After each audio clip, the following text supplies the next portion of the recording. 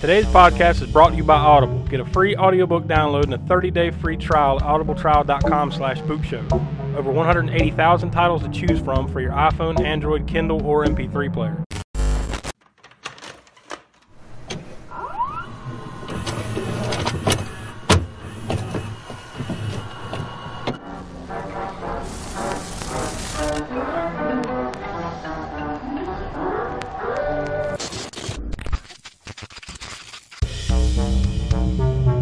Gave him life. It's not a bad question, Bert. Inside the junk hole. Oh, my goodness. Well, sometimes that is better. It just tastes so damn good. Stargirl. Wolfman's got nards. Killer, Mommy.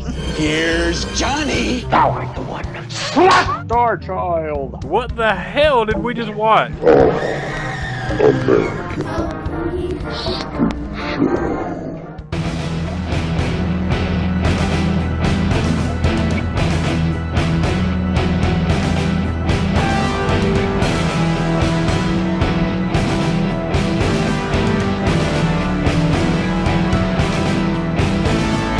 Hello and welcome once again to another edition of the All-American Spook Show podcast. I'm Josh, and as always, I'm joined with my friends Will. Fired up. And the Professor Smoke. What's up? And we are kind of celebrating another milestone episode tonight.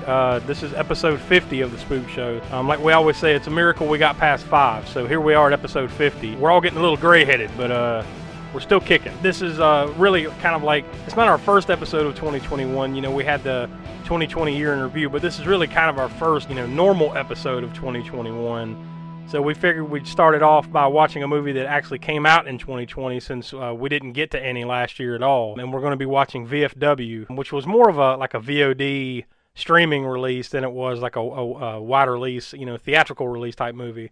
Although I think, from what I could tell, it did get a limited run in theaters, maybe like a week or something in some big markets or something, but because it didn't make much in the box office. And we'll get into all of that here shortly, which is, I guess technically this movie was actually a 2019 movie, technically, but it didn't come out until like Valentine's Day of 2020. So we'll call it a 2020 movie. But I guess before we get into that, I'll go ahead and throw out the usual information. You can email us with any comments or questions or anything like that. Send them to allamericanspookshow@gmail.com.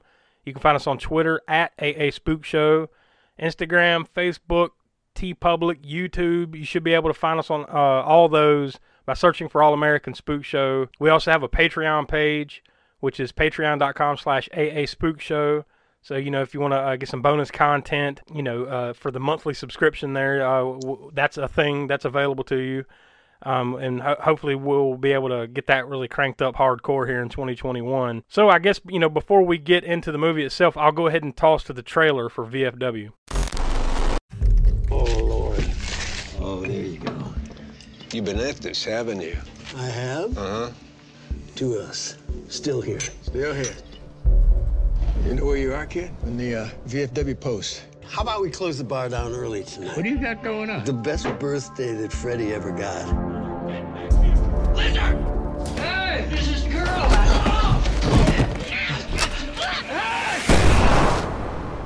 It's Q&A time, kid.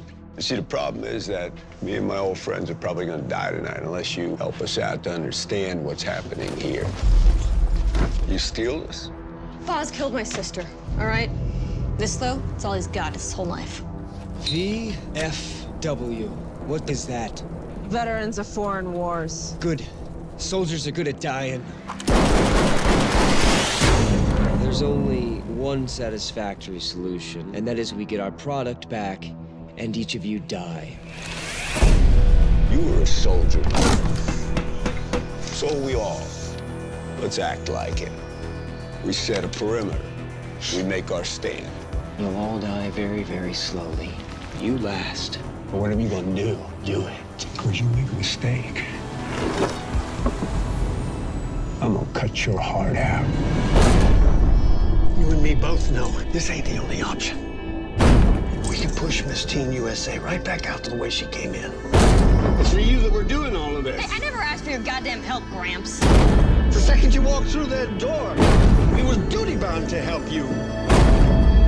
Let's go.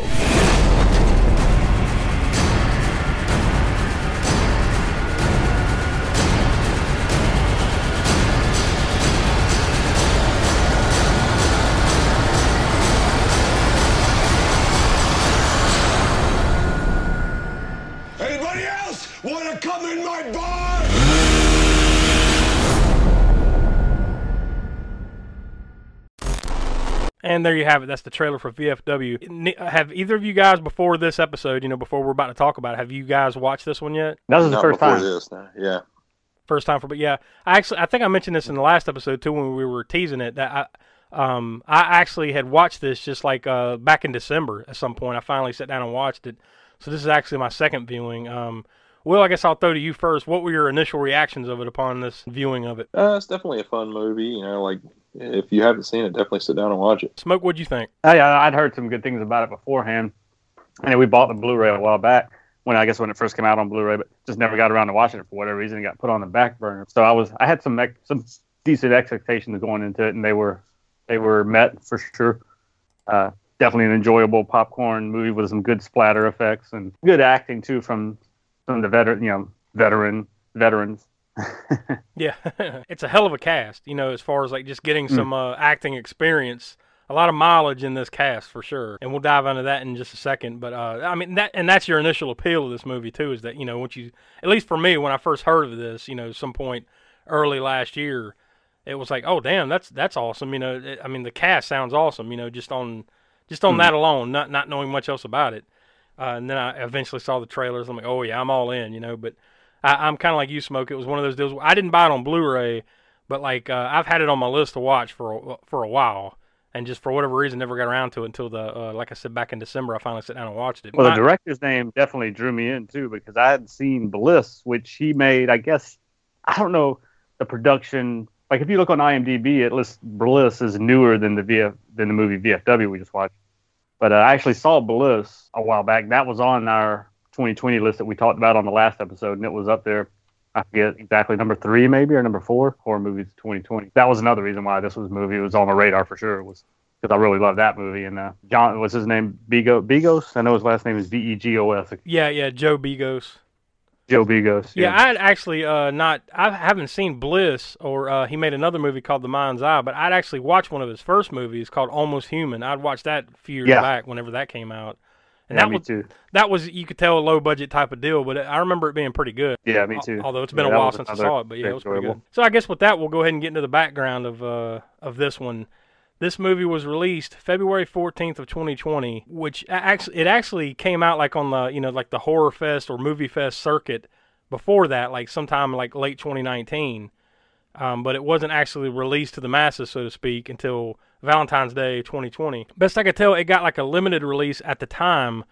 Like I said, I'm sure it was probably in a couple markets. I couldn't nail down exactly, where and how long, although I would imagine it couldn't have been any more than a week or two at most, anywhere it played. But I did notice when I was looking at the worldwide box office, the gross, it managed to make a little over $23,000 at $23,101.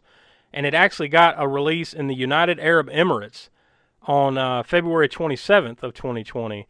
So I'm guessing this was a thing for, just a couple weeks, here in the U.S. And I believe it came out on VOD and digital and everything, kind of all at the same time on February 14th. So I'm assuming that probably most of the box office money, quote unquote, that it made was actually in the UAE, which is kind of random, for this type of movie. But there you go, because I couldn't see any kind of U.S.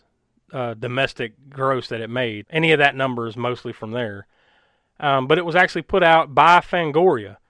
And there's a long list of other production companies and whatnot that go with this, and I'll go ahead and read them off real quick.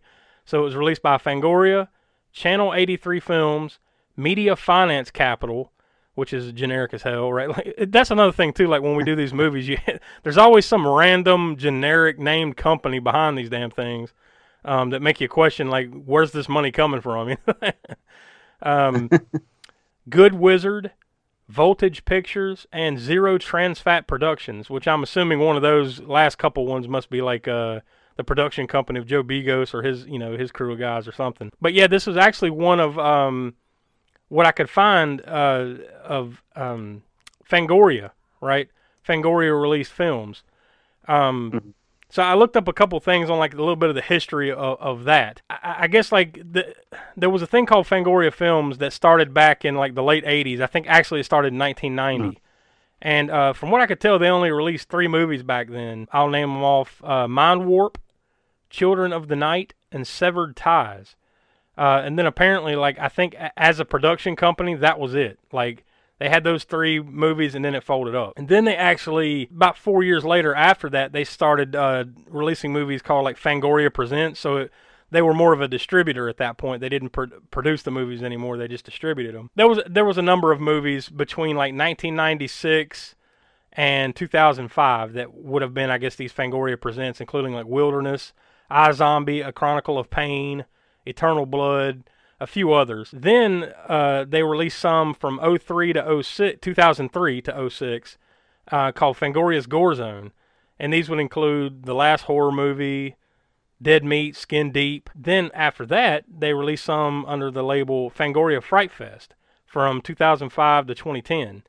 And these would include Fragile, Pig Hunt, Hunger, Roadkill, a handful of others. Then they kind of did the relaunch in 2012 of Fangoria Presents. So, you know, remember from 96 to 05, it was Fangoria Presents. They relaunched that in 2012, and they managed to release about 7 movies in 2 years, including Entity and Germ Z and a handful of others. But then it wasn't until then, that's basically, like I said, in 2012 to 2013, then they just kind of went silent, didn't mess with films anymore. And I think, what was it, about 2015 or so, Smoke, that Fangoria, the magazine, didn't they stop publishing Relaunch? it? Yeah, well, no, I think they stopped publishing it. Well, not the relaunch, but I mean, stop publishing, yeah. Yeah, the original run of Fangoria, I think it stopped about 2015, if I'm not mistaken. Mm-hmm. And then it didn't come back until, I think, 2018 it was. Basically around the same time that we started the Spook Show, give or take. It was about the same time. But they relaunched Fangoria Films in 2018. And best I can tell, so far they've released 4 movies. Now, I don't think they're actually producing these, like, you know, the original Fangoria films. I'm not quite sure exactly how that works. I guess they're just, you know, one of the financiers and distributors or whatever at this point. But 4 movies since 2018. Puppet Master, The Littlest Reich, which God knows how many of those, how many Puppet Master movies are there now? Like 7, 8, 9, 10? I don't know. There's a bunch. Yeah. I've lost count of those for now. I mean, they're enjoyable, but I've lost count of them. Satanic Panic, Porno, and VFW. And if I'm not mistaken, all those movies are available to watch on Shudder currently as we record this in January of 2021. You can watch them all on Shudder, including this one that we're talking about today, VFW. So I'm sure we'll get to some more of these movies on this, you know, these ones that I've listed off here, these Fangoria-related movies. But I think definitely at some point this year we got to get around to Porno, because that just sounds awesome, obviously, and the little bit I've seen of it sounds hilarious. So Satanic Panic, that's another one I want to check out, and I've heard a few things about. But I've noticed before when the Blu-ray came out of that one, the Blu-ray copy or the DVD, I guess DVD and Blu-ray copy that like came out at Walmart, they took the word satanic out of it. So it looks really? Yeah, it looks all the same, and it just like it looks like the same cover and everything, but it just says Panic instead of Satanic Panic. Well, so. you know, Walmart has a history of that as far as I remember A Christmas Horror Story, they called it a holiday horror story. I forget, there was at least 3 or 4 other ones, and I'm blanking on the other ones right now. But so yeah, I figured that was kind of interesting to kind of run down, you know, the Fangoria aspect of it. I haven't heard a lot of those other production companies that were involved, but obviously a lot of fingers in the pie, so to speak. This movie, best I could tell, was not rated, although I'm sure if it is rated, this is definitely a hard R. The total runtime of this movie is 1 hour and 32 minutes. On IMDb, it's listed as an action/crime/horror. So that's probably about the right order, right? If you're going first to last there. Oh yeah. This definitely isn't the usual fare for us as far as horror is concerned, but it definitely falls into the same kind of cult movie type category, I think, you know, that we've done, you know, in past episodes. So it definitely falls in our wheelhouse for sure. I could never find a budget for this movie, although I'm sure it's not a crazy budget. I'm sure they probably had to have spent just as much on gore effects and the cast than they did anything else, right? Oh yeah. But it was filmed in the Dallas, Texas area, and the interiors of the VFW post is a real VFW post, and it's the one that they list in the movie, VFW post 2494. That's the actual name of this particular VFW hall or whatever, and it's in Grand Prairie, Texas. Now at the very end of the movie, you'll see, like, I think it's at the very end of the credits, if I'm not mistaken, you'll see a message that says, "To all of the brave men and women of the U.S. Armed Forces and to those that call VFW post 2494 in Irving, Texas home, thank you for your service and for your sacrifice." So, and I also saw something that apparently, like, some of the real guys that I guess are members or hang out at this VFW post were some of the guys that you saw kind of in the background. Like, you remember, like, toward the beginning of the movie when the VFW hall is still full of guys in there drinking and stuff? A lot of the extras and stuff in the background, those are like the actual dudes that hang out in that VFW post. So that's pretty cool. So the movie was directed by Joe Begos, which we've already discussed a little bit there. He directed Almost Human, The Mind's Eye, and Bliss. The movie was written by Max Brallier and Matthew McArdle. Now, Max Brallier would best be known from, like, apparently there was this animated series called The Last Kids on Earth. And Matthew McArdle would be best known as, I guess if you know anything about him at all, mostly his claim to fame would be like he was a production assistant on a handful of movies, including Transformers and the movie Night and Day. So the stars of this movie, like this is one of the more interesting aspects of this movie. The cast is a great cast with some well-known, but it's like a collection of like well-known character actors, you know, familiar faces from other movies and TV shows and stuff. Stephen Lang as Fred Paris. Probably the main thing you would remember Stephen Lang from would be like he's like the head asshole in the first Avatar movie. He was in the movie Don't Breathe. He was in Tombstone back in 1993. He was in Manhunter back in 1986. I mean, he's had a long career. And apparently he's going to be in all these, there's supposed to be like 4 Avatar sequels coming out, like in whenever we see them in the next 30 years. Apparently he's going to be a part of all those. But yeah, he's had a long successful career that, best I can tell, at least on IMDb, dates all the way back to, he was in a TV movie called We're Fighting Back in 1981. William Sadler as Walter Reed.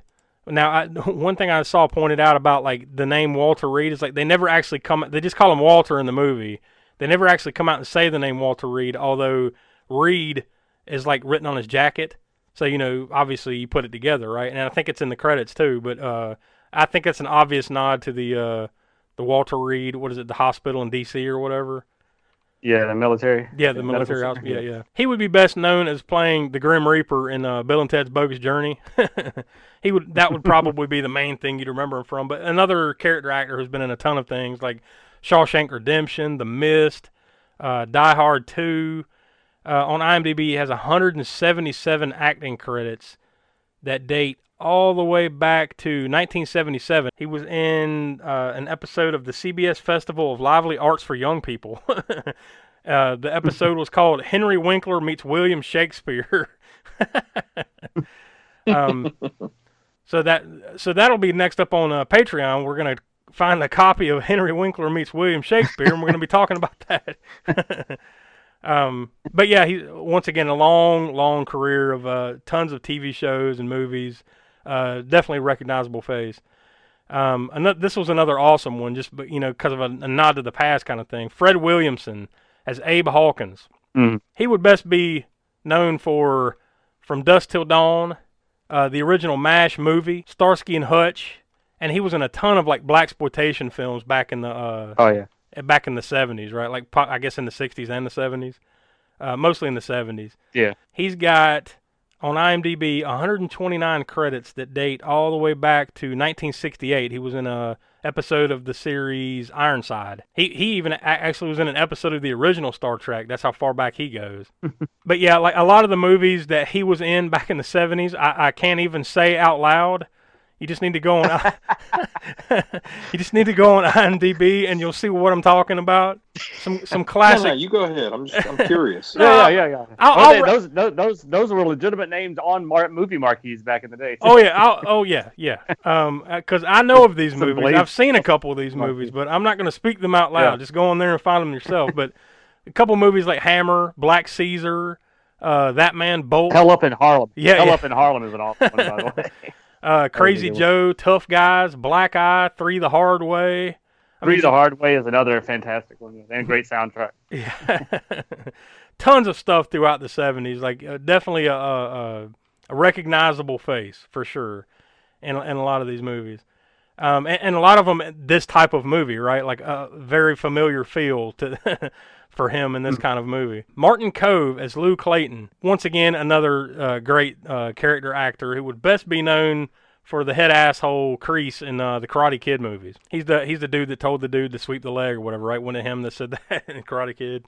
Yeah, he's awesome. I met him at a convention a while back. It was actually before Cobra Kai came out. It was kind of like a reunion type thing because it was Martin Kove and William Zabka, who played Johnny, Cobra Kai, yeah. and then also Ralph Macchio was at that convention too. That's pretty cool. But yeah, Martin Kove was awesome. He's best known for the Karate Kid Part 1 and Part 3, because I actually don't think he was in Part 2, come to think of it. Maybe he was, but I'm blanking, but I don't think he was. I think at the very beginning he was. Yeah, maybe before they go to Japan to Okinawa. Yeah. He was in Rambo First Blood Part 2, The Last House on the Left, the original one from 1972. I assume that's the original one, right?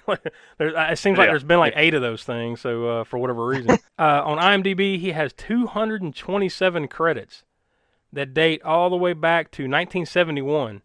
He had an uncredited role in Little Murders. The same year he was in a movie called Women in Revolt. So then Savages, and then The Last House on the Left. So really that was probably where it began for him. By that time he's kind of becoming a character actor who was in a ton of TV shows, movies, all through the 70s and 80s.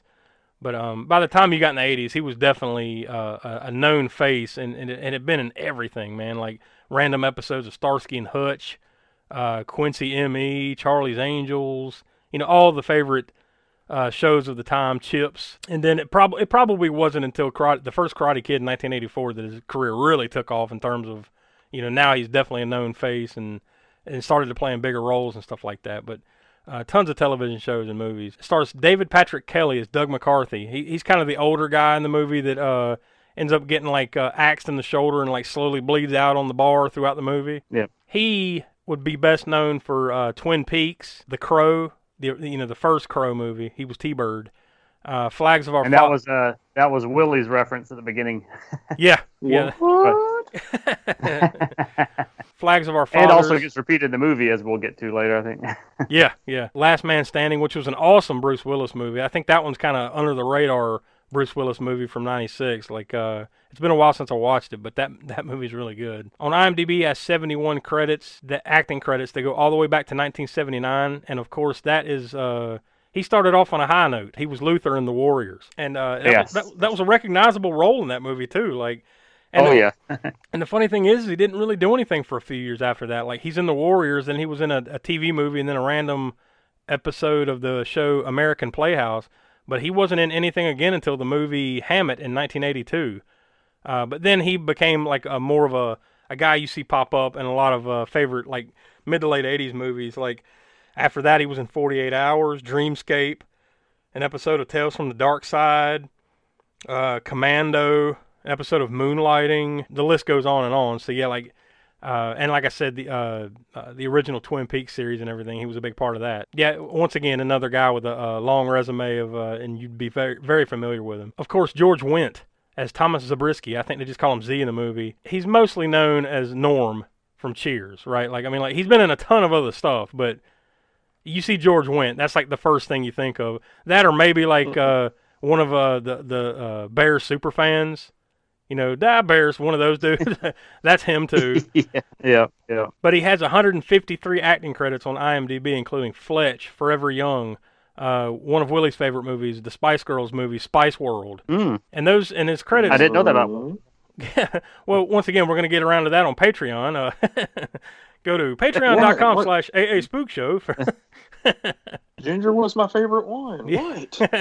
But his acting credits go all the way back to an uncredited role in a movie called A Wedding from 1978. Once again, one of those dudes that probably bounced around in random episodes of TV shows like Taxi and Alice and Heart to Heart, stuff like that.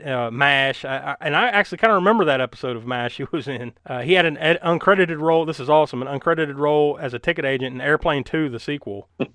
But really, let's face it, Cheers is his claim to fame and will forever be until his passing, and even past that. That'll be the one thing you remember him from, for sure. Yeah. Now, as far as the horror fans, of course, know him from House. Remember? Mm-hmm. He was in House. Yeah, I forgot about with, that. The Greatest American Hero. And so. Yeah. Once again, another movie that we definitely have to get to here on the show sooner or later. Hopefully, maybe within the next year we'll get to it. I'm going to say there's one other horror movie he was in. Well, he might have been in more than, but there's one other memorable one. What memorable one was Stuart Gordon's, a later film from Stuart Gordon, I think King of the Ants. Mm-hmm. Name of it. He was in that. He's got a little bit of a track record with horror now. Yeah, I mean, I think that's kind of just what the dude, other than his constant role in Cheers all those years, I think that's kind of what the dude is now, right? He's just kind of the dude that plays in like every other random show, an episode of every other show, and a bunch of different movies and stuff. I mean, tons of stuff. You can go through on IMDb and just you'll be like, oh yeah, that, you know, all recognizable stuff. So it also stars Sierra McCormick as Lizard. In the movie, she's the one that steals the bag of drugs that basically gets the whole thing started, right? On IMDb, she is listed as known for The Vast of Night, Curb Your Enthusiasm, Land of the Lost, Ramona and Beezus, another one of Willie's favorites. She has 33 acting credits on IMDb that go all the way back to, I'm sure she was much younger, in 2007. Let's see, she's only, well, she was born in 97, so quick math, how old would that make her? About 23, 24 years old, something like that. And she's actually, you know, like we've told y'all before, we actually, all three of us live in South Carolina. She was actually born in Asheville, North Carolina, so she's somewhat of a local actress for us. Tom Williamson as Sean Mason. Now, he's the younger soldier that, you know, gets caught up in this thing, like his first day back from the war or whatever, you know, or he's been deployed overseas. And he just happens to walk into this VFW to get a beer, and then he kind of gets caught up in it. He is best known for All Cheerleaders Die, a show called The Fosters, which I think was like a freeform show, I think, if I'm not mistaken. Five Piece, Bus Driver. He has 29 acting credits on IMDb that go all the way back to 2013. He was in an episode of the series Criminal Minds. Let's see who else. We got probably the only other real two main ones you need to mention are Travis Hammer as Boz. He's the leader of the junkie crew, basically the guy that like sicks everybody on the VFW hall to get the drugs back. He's known for Godless, Ray Donovan, that Showtime series, the TNT series, The Last Ship, and of course VFW. He has 68 acting credits that date back to 2001, so I'm sure he would have been much younger at that point. And the last one we'll mention here is Dora Madison as Gutter. She's kind of Boz's right-hand woman, so to speak. Like, she's the one that does all the dirty work for him, you know, like kind of a half-crazy machete-wielding nightmare for everybody. She's known for the movie Bliss, which we've already mentioned. There's an obvious connection there with the director. Friday Night Lights, the series that was on NBC a few years back. Dexter, and What Would Diplo Do, whatever the hell that is. She has 42 acting credits on IMDb that go back to 2005, which once again, I'm sure she was much younger at that point. Tons of like short films and episodes of TV series, you know, over the last 10 years or so. I swear, she looks familiar. I can't peg it down. She looks familiar from something, God knows what, you know, that she's been in that I've seen. But she definitely did look familiar to me. As far as the background information, I think that's pretty much it. I mean, did you guys have anything else that you found out that I didn't point out here? The only thing that really jumped out to me was apparently Fred Williamson apparently groped a costume designer while getting fitted, and instead of firing him, they decided to deploy the buddy system anytime he was around. Don't go into Fred Williams' trailer by yourself. Yeah, God knows. They don't call him the Hammer for nothing, though. Yeah, or any of those other unspoken titles that we can't speak here. And just go look it up for yourself, kids. It's intermission time. Time to pause and refresh at the snack bar. During this short break, you can treat your taste of good food and sparkling cold beverages, including delicious Coca-Cola. If you're hot dog hungry, we have them. Sizzling, juicy hot dogs served in warm, oven-fresh buns. Plus a complete menu of all your favorites. Visit the Refreshment Center now. Enjoy delicious food and ice-cold Coca-Cola. For you, the listeners of the All-American Spook Show podcast, Audible is offering a free audiobook download with a free 30-day trial to give you the opportunity to check out their service. Like we said before, you sign up for the free trial. They give you a credit. You can take that credit and go get any audiobook that you want. And then if you decide like you don't want to keep it, or you don't want to keep the service, you can cancel, and they let you keep that one audiobook that you downloaded. So helps us out, gives you a free audiobook. It's a win-win for everybody. Just out of curiosity, I looked up New Year's Horror just to see what would pop up, and I actually found a few things. New Year Island by Paul Draker which is a little over 23 hours long, and that's apparently that's like a Audible exclusive audiobook on that one. New Year's Evil by Sidney Williams and Michael August. That one's almost 6 hours long. And here's another one, New Year's Day by C. Dennis Moore. And that one is, well, I guess it's like a little short story because that one's only about 38 minutes long, which is nothing in the audiobook realm. Either of you guys been listening to anything on Audible worth mentioning here lately? Well, I've been going through and listening to the new Star Wars book, that kind of takes place a couple hundred years before everything happened in the, I guess, Skywalker saga. Mm-hmm. It's called Star Wars High Republic Light of the Jedi. I mean, if you've listened to any Star Wars books, it's got a lot of the sounds from Star Wars as they read the story. So it's a little different, but I like it. Does it so far? I mean, you said you're still listening to it. So far, is that pretty good? Yeah. Like this whole thing kind of starts off with some kind of cataclysmic thing happening and everybody trying to figure out what's going on. All that new High Republic stuff sounds pretty interesting. So that's available on Audible if you want to go check that out. I know there's supposed to be more novels and comics and stuff coming out, so I'm sure a lot of that will be available on Audible as well eventually. So if any of that sounds like it floats your boat, you can to download your free audiobook today, go to audibletrial.com/spookshow. Again, that's audibletrial.com/spookshow for your free audiobook. So I guess, with everything else out of the way, I guess we can go ahead and get into the movie itself. So the movie actually starts like with a kind of a little bit of a setup with words on the screen that says, as America's opioid crisis worsens, addicts turn to a new drug, hylofedrin, street name Hype. Cities become war zones, neighborhoods crumble. Law enforcement retreats. With dealers struggling to meet demand, hypers resort to any means necessary to get their fix. Then you see on the bottom of the screen, it says the outskirts of the city, Friday, 12:20 p.m. And right after, and basically at the same time, like the credits are going on at the same time, and you're introduced to kind of like the leader of the junkies, so to speak. Like I guess he's like the head dealer or something, right? His name's Boz.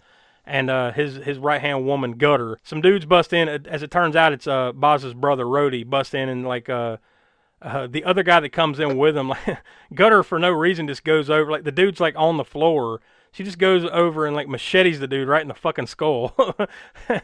I mean, like it didn't seem like he'd done anything, but here we go, right? That's the other thing too. Like it's right out the gates with this. Like once you get through that little introduction, like that brief introduction, there's like bam, you know what you're in for right here, right? And then Rhodey tells Boz that like apparently like yeah, we can just get all this hype together and sell this shit for like $500,000 and get out of here. Like we're done.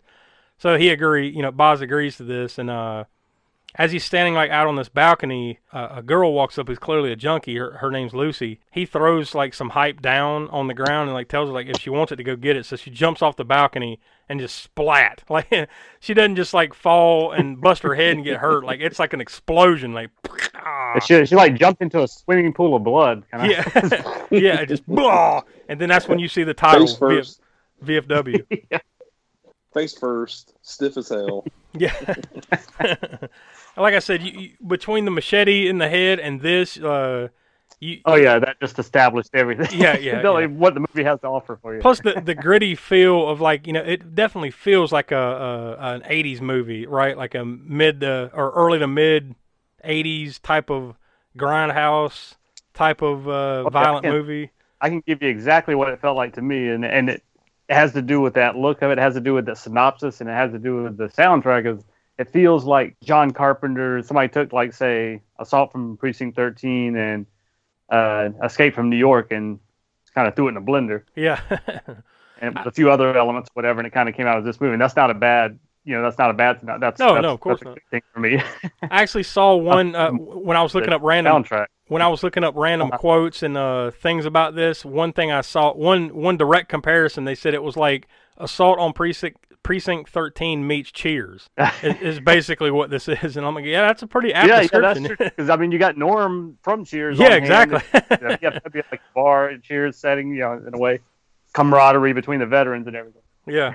Oh yeah, I could see that too. So then you see this is where the credits are playing, and you see the title VFW. Then at the end or at the bottom of the screen it says Friday 3:55 p.m. And this is where you're introduced to Fred, and he goes, like, picks up Abe at his house. This is Fred Williamson's character. And then they just drive to the VFW.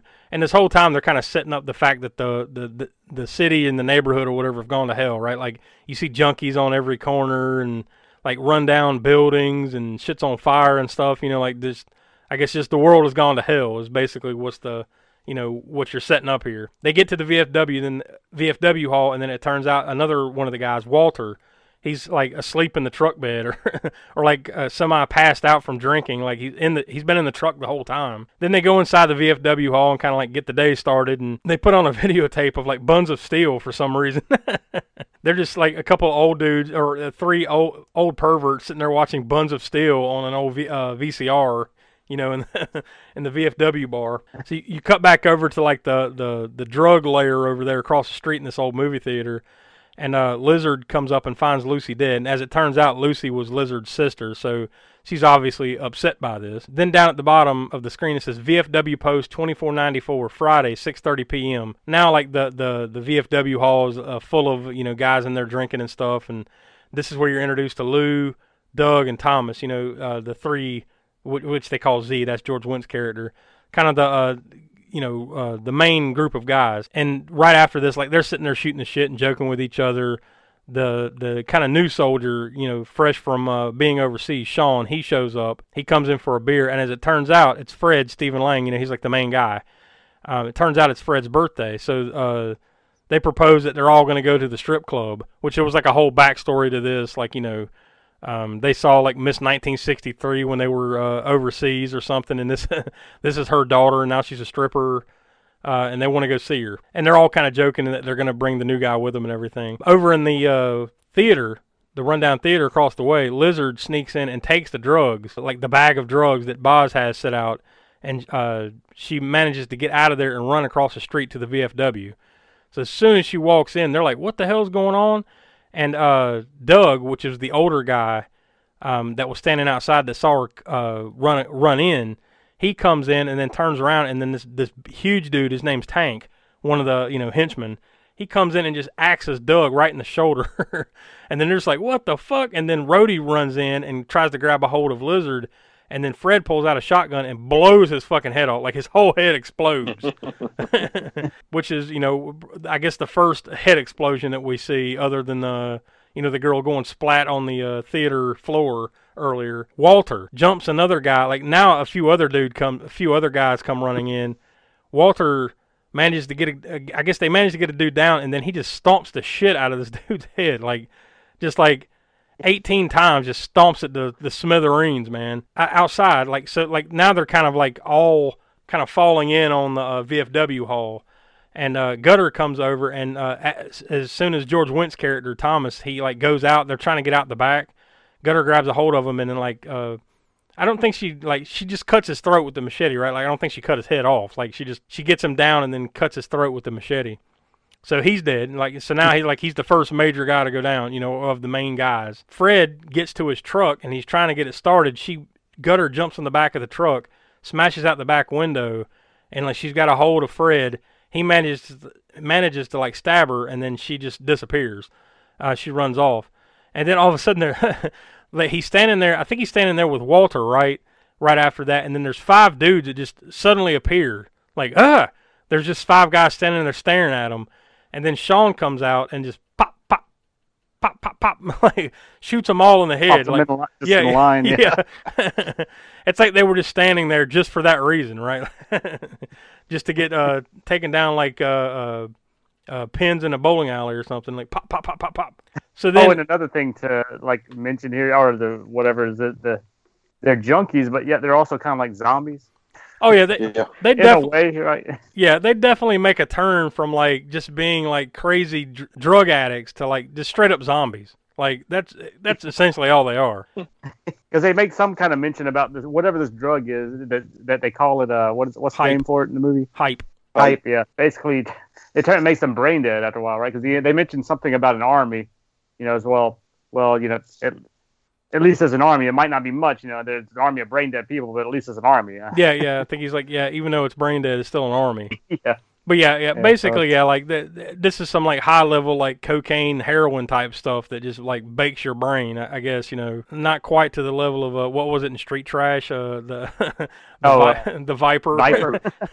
Not quite that bad, but still, nonetheless, turns you into a walking zombie basically. So basically, now that they've been attacked and everything, they kind of regroup, and then Lizard finally tells them what's going on. Like, all right, yeah, I took the drugs because he killed my sister, and now they're kind of duty bound, so to speak, to take care of her because she ran in there. They're not just going to like throw her out to the wolves and say fuck her, which they very well easily could have, and this movie would have been over. But no, they decided they were going to protect her, and help her out. So then there's this whole like 5-minute sequence of them like gathering weapons, because they don't really have any weapons other than like they have an axe, and I think they had the shotgun, right? But they only had so much ammo. So like they go around and they're like making weapons out of shit, like like break a chair and put some nails in it, and some real like gorilla. Didn't like take a keg and put some pool sticks in it. Yeah, like sharpen some pool sticks. Some real like guerrilla warfare type shit. They basically set up these traps and these rugged ass weapons. Like I think one dude just got like I think Abe.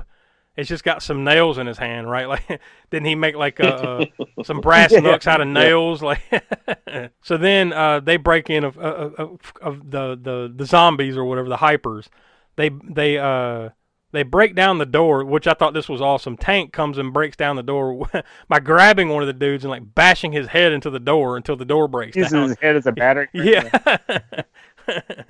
So they get in, and then once again, it's another one of those, like, they're just mowing down, like, dozens of these motherfuckers, like, as brutal as possible. Just, sticking a dude, I think they stick a dude on the like, the deer antlers that are on the wall. Just heads exploding and just brutality all around for, like, 5 straight minutes. Tennis ball grenade. Yeah. Yeah. The keg swings down, takes some body parts. I was kind of disappointed by the keg thing, though, like, because they set this whole thing up like, oh, man, you're going to see this keg swing down and take some dudes out, and it does, but you don't see it, right? Like, you see it like kind of camera. You see it swing, but that's it. Yeah, and then they just cut. So, like, I was kind of disappointed by that. Like, fuck, they're going to, like, take out, like, 4 dudes at once with this thing. It's going to be messed up. And then you don't see it. Then, eventually, Tank gets in there again, and he's basically, like, the last dude standing. And he takes a couple of them, like, gets a couple of them down. And then of all people, it's Lizard that jumps on his back and just like stabs the shit out of him. Like she's just like, like stabbing him in the chest like a dozen times. And then he goes down on his knees, and then Sean comes up, kills him with knees to the face. And I mean, not one knee, but like 18 knees to the face. Just smashes this dude's face in with just a series of V-trigger knees to his face. And so now Tank is out. This whole time, like, Martin Cove's character, Lou, he's kind of half in, half out. He's clearly, like, losing touch, right? He decides to just go out, like, look, he's a car salesman. I'm going to use my negotiating skills to, like, talk about Boz. So he takes off and goes over to negotiate with Boz. That instantly fails. There's a little bit of a fight, and then Boz pulls out a pistol and shoots Lou, kills him. And then he shoots back across the street at Fred and hits Fred in the leg. So they take Fred and go back in. Which looked like it was a really long shot, too. That was pretty impressive for a pistol. Oh, yeah. It's like in the top of a huge parking lot across the street, across another parking lot. He still manages. Yeah. Still manages to clip him in the leg. And also he had all the time to take cover, because I think he was doing a full reload of the revolver before he started shooting at him across the street, Yeah.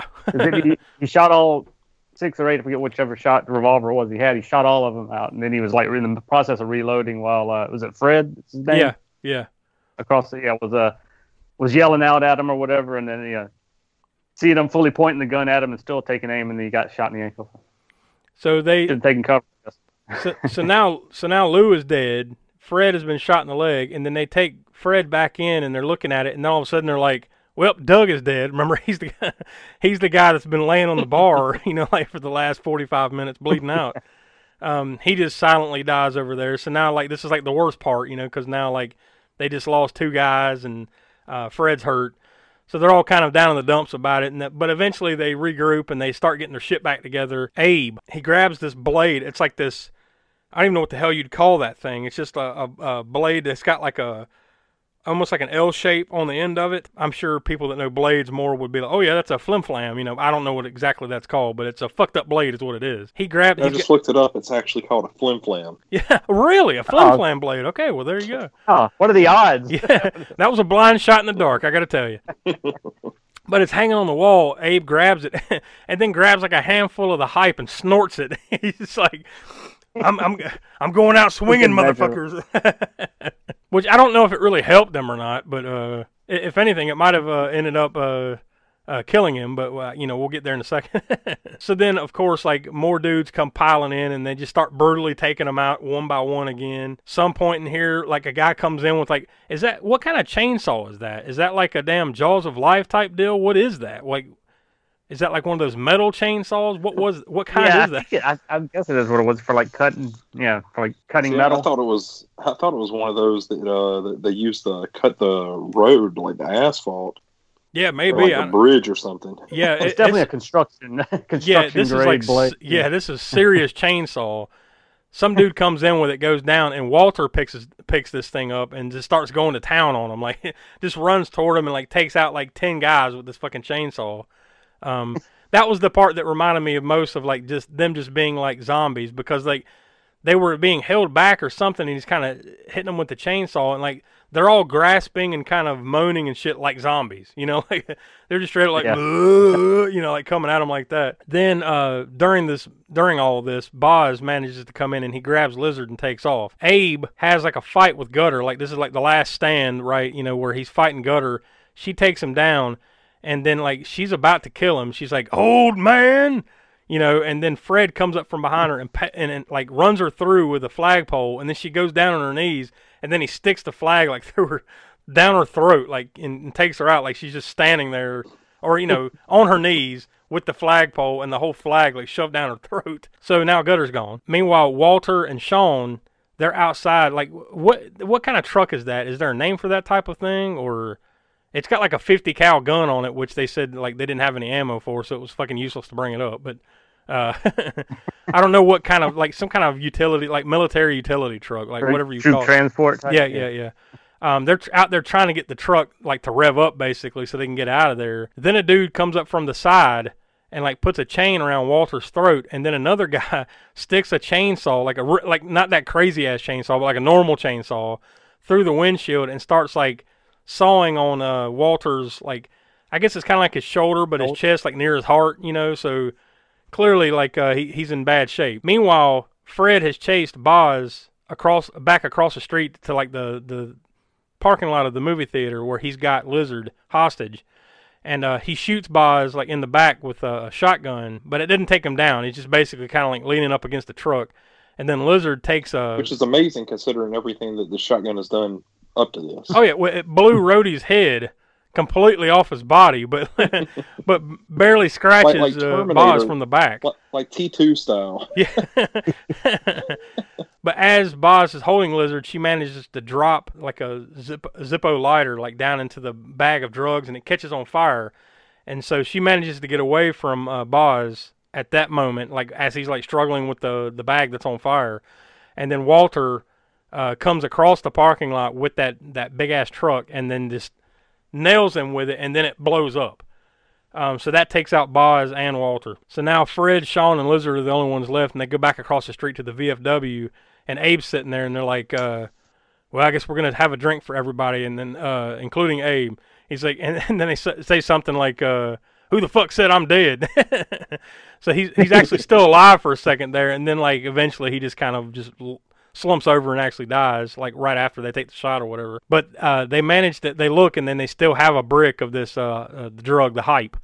And they basically, I guess you kind of, the happy ending is like, all right, well, we're going to take this thing and sell it and get enough money to rebuild the VFW. Then the credits start. But the cool thing was like, it's like the old school like roll call credits where, you know, like Martin Cove as Lou, you know, like and so on, like, and you see him standing there. It's definitely a throwback to like the 70s or 80s, right? Like the little roll call type credits, and then the regular credits roll. So there you go. That's a VFW from 2019, but we'll just say 2020 since that's when it came out. So I think the type of knife that guy had was called a gut hook knife. Well, I can believe it. Because you could do some fucking damage with that thing. So because the little L shape is where you cut it in the abdomen, and guess what comes out? Yeah, them guts. Will, what'd you think? What's your star rating on this one? I think I'm going to give this one 3 1/4. Definitely a fun movie. Lot of splatter, a lot of death. It's a good fun flick. Smoke, what'd you think? Yeah, I really enjoy this one. I give it 3 3/4. It's a fun popcorn movie. It's good splatter. It, like I said, like I mentioned before, it reminded me of John Carpenter, and that's always good in a good, in a good way. Not in the total ripoff way, but it gives you that sort of vibe that like those two movies we've already talked about. I mentioned Assault on Precinct 13 and Escape from New York. And this soundtrack by Steve Moore, which I don't think we mentioned him yet, but he's got a band called Zombie, Zombi, which is basically a progressive rock synthesizer band, which is very much inspired by John Carpenter's soundtracks, Goblin, Fabio Frizzi, who did the soundtracks for Lucio Fulci movies, that type of synthesizer, sort of low-key synthesizer soundtrack stuff. Mm-hmm. I really enjoyed that soundtrack too from him. Again, very, very evocative of Carpenter soundtracks. So yeah, highly enjoyable. I'm gonna go with 3.5. So I'm kind of basically right in between you guys. I think we're all in agreement here. This was a very enjoyable movie for what it was, and I think they nailed the feel of everything they were trying to go for. All the homages to these type of movies, like we said, the soundtrack, just the feel of it, everything. Joe Begos nailed this movie as far as that, just trying to be like that. You don't see very many movies like this anymore. Like this seemed like the kind of movie that you saw quite a bit of in the 70s and 80s. In one form or another, right? You saw movies like this, but you don't see them very often anymore. So in that regard, it was kind of cool, just throwback-wise. So there you have it. We all recommend VFW. So for the next episode, we haven't done any Italian giallo horror movies since all the way back to, what was it, episode 2 or 3 when we did Suspiria? Yeah, I think that's the only one we've ever done. So we're going to be dipping. That was Willie's favorite. Yeah. So and I got something to do next episode, so I'll. So in homage. I think you're going to enjoy this one. I know you're going to enjoy this one more than you enjoyed Suspiria. Yeah. This one, I've seen this one. This one's weird, but not quite. Definitely in the same vein as Suspiria. This one, I think you'll like this one more. This one. We'll find out, but it's got a plot. I mean, I love Italian horror movies, but I'll be the first to admit that they, the plot wise, they can go off the rails sometimes. They're more visual medium and stuff. But this one definitely has that popcorn horror vibe. So I love that one of your selling points is this one's got a plot. But anyways, yeah, so we're going to be watching Demons from 1985. I'll give you the IMDb synopsis. It's a group of random people are invited to a screening of a mysterious movie, only to find themselves trapped in the theater with ravenous demons. So that's really all you need to know for the setup, so just get ready for that in the next episode. So did you guys have anything to add about VFW or anything else before we sign off tonight? I'd say check out Bliss by the same director that we had mentioned earlier, and also Almost Human. I would say that there were 71 kills. Oh shit! There you go. Oh yeah, son of a bitch. That's a good thing. That's a good thing to add, considering that's something we normally do. So you got the kill count as 71. Now, how did you come to this conclusion of 71 deaths, considering that most of it is just fucking blind rage killing people left and right? Blind luck, I guess. Yeah. Yeah, that this was a hard one to keep up with the numbers. So 71 sounds like a good solid number. We'll go with that. That in YouTube. And before one more thing before we go out, Smoke, what's your gore score for this one? Oh well, you'd already talked about it. It's pretty splatter filled. I'd give it a solid 8. I think on the gore score there. We've discussed this before. We haven't done a lot of like really gory movies, but like the bar was kind of set back in October when we did Terrifier. This one isn't. I would argue this one isn't too far off from that. And maybe not quite as bad, but as far as gore is concerned, you Terrifier, you got that one, one really fucked up one. Yeah, that really takes the cake for because sometimes the level the amount might be more for a certain movie. It might be more splatter in this movie, but this other movie might have more visceral gut punch type stuff to some of the kills or whatever. And so yeah, I think if anything, I mean, if VFW might have had more quantity of blood splattered, but Terrifier might probably take it in the brutality department. Oh yeah, you get no argument very here. much, Like I totally agree there, but this one's probably right there as far as like on the ones that we've watched, right? This one's pretty close. Like we haven't seen many quite as bad as this. Certainly since we started doing the gore score stuff, because I mean, there's some that we haven't gone back and retroactively put a gore score on, but like Street Trash was pretty good up there, and Reanimator. But since we've been doing the gore score, Terrifier was probably the top. I'm sure it is the top, right? I forget it's the top. I think it's 10 plus. You know, like the score.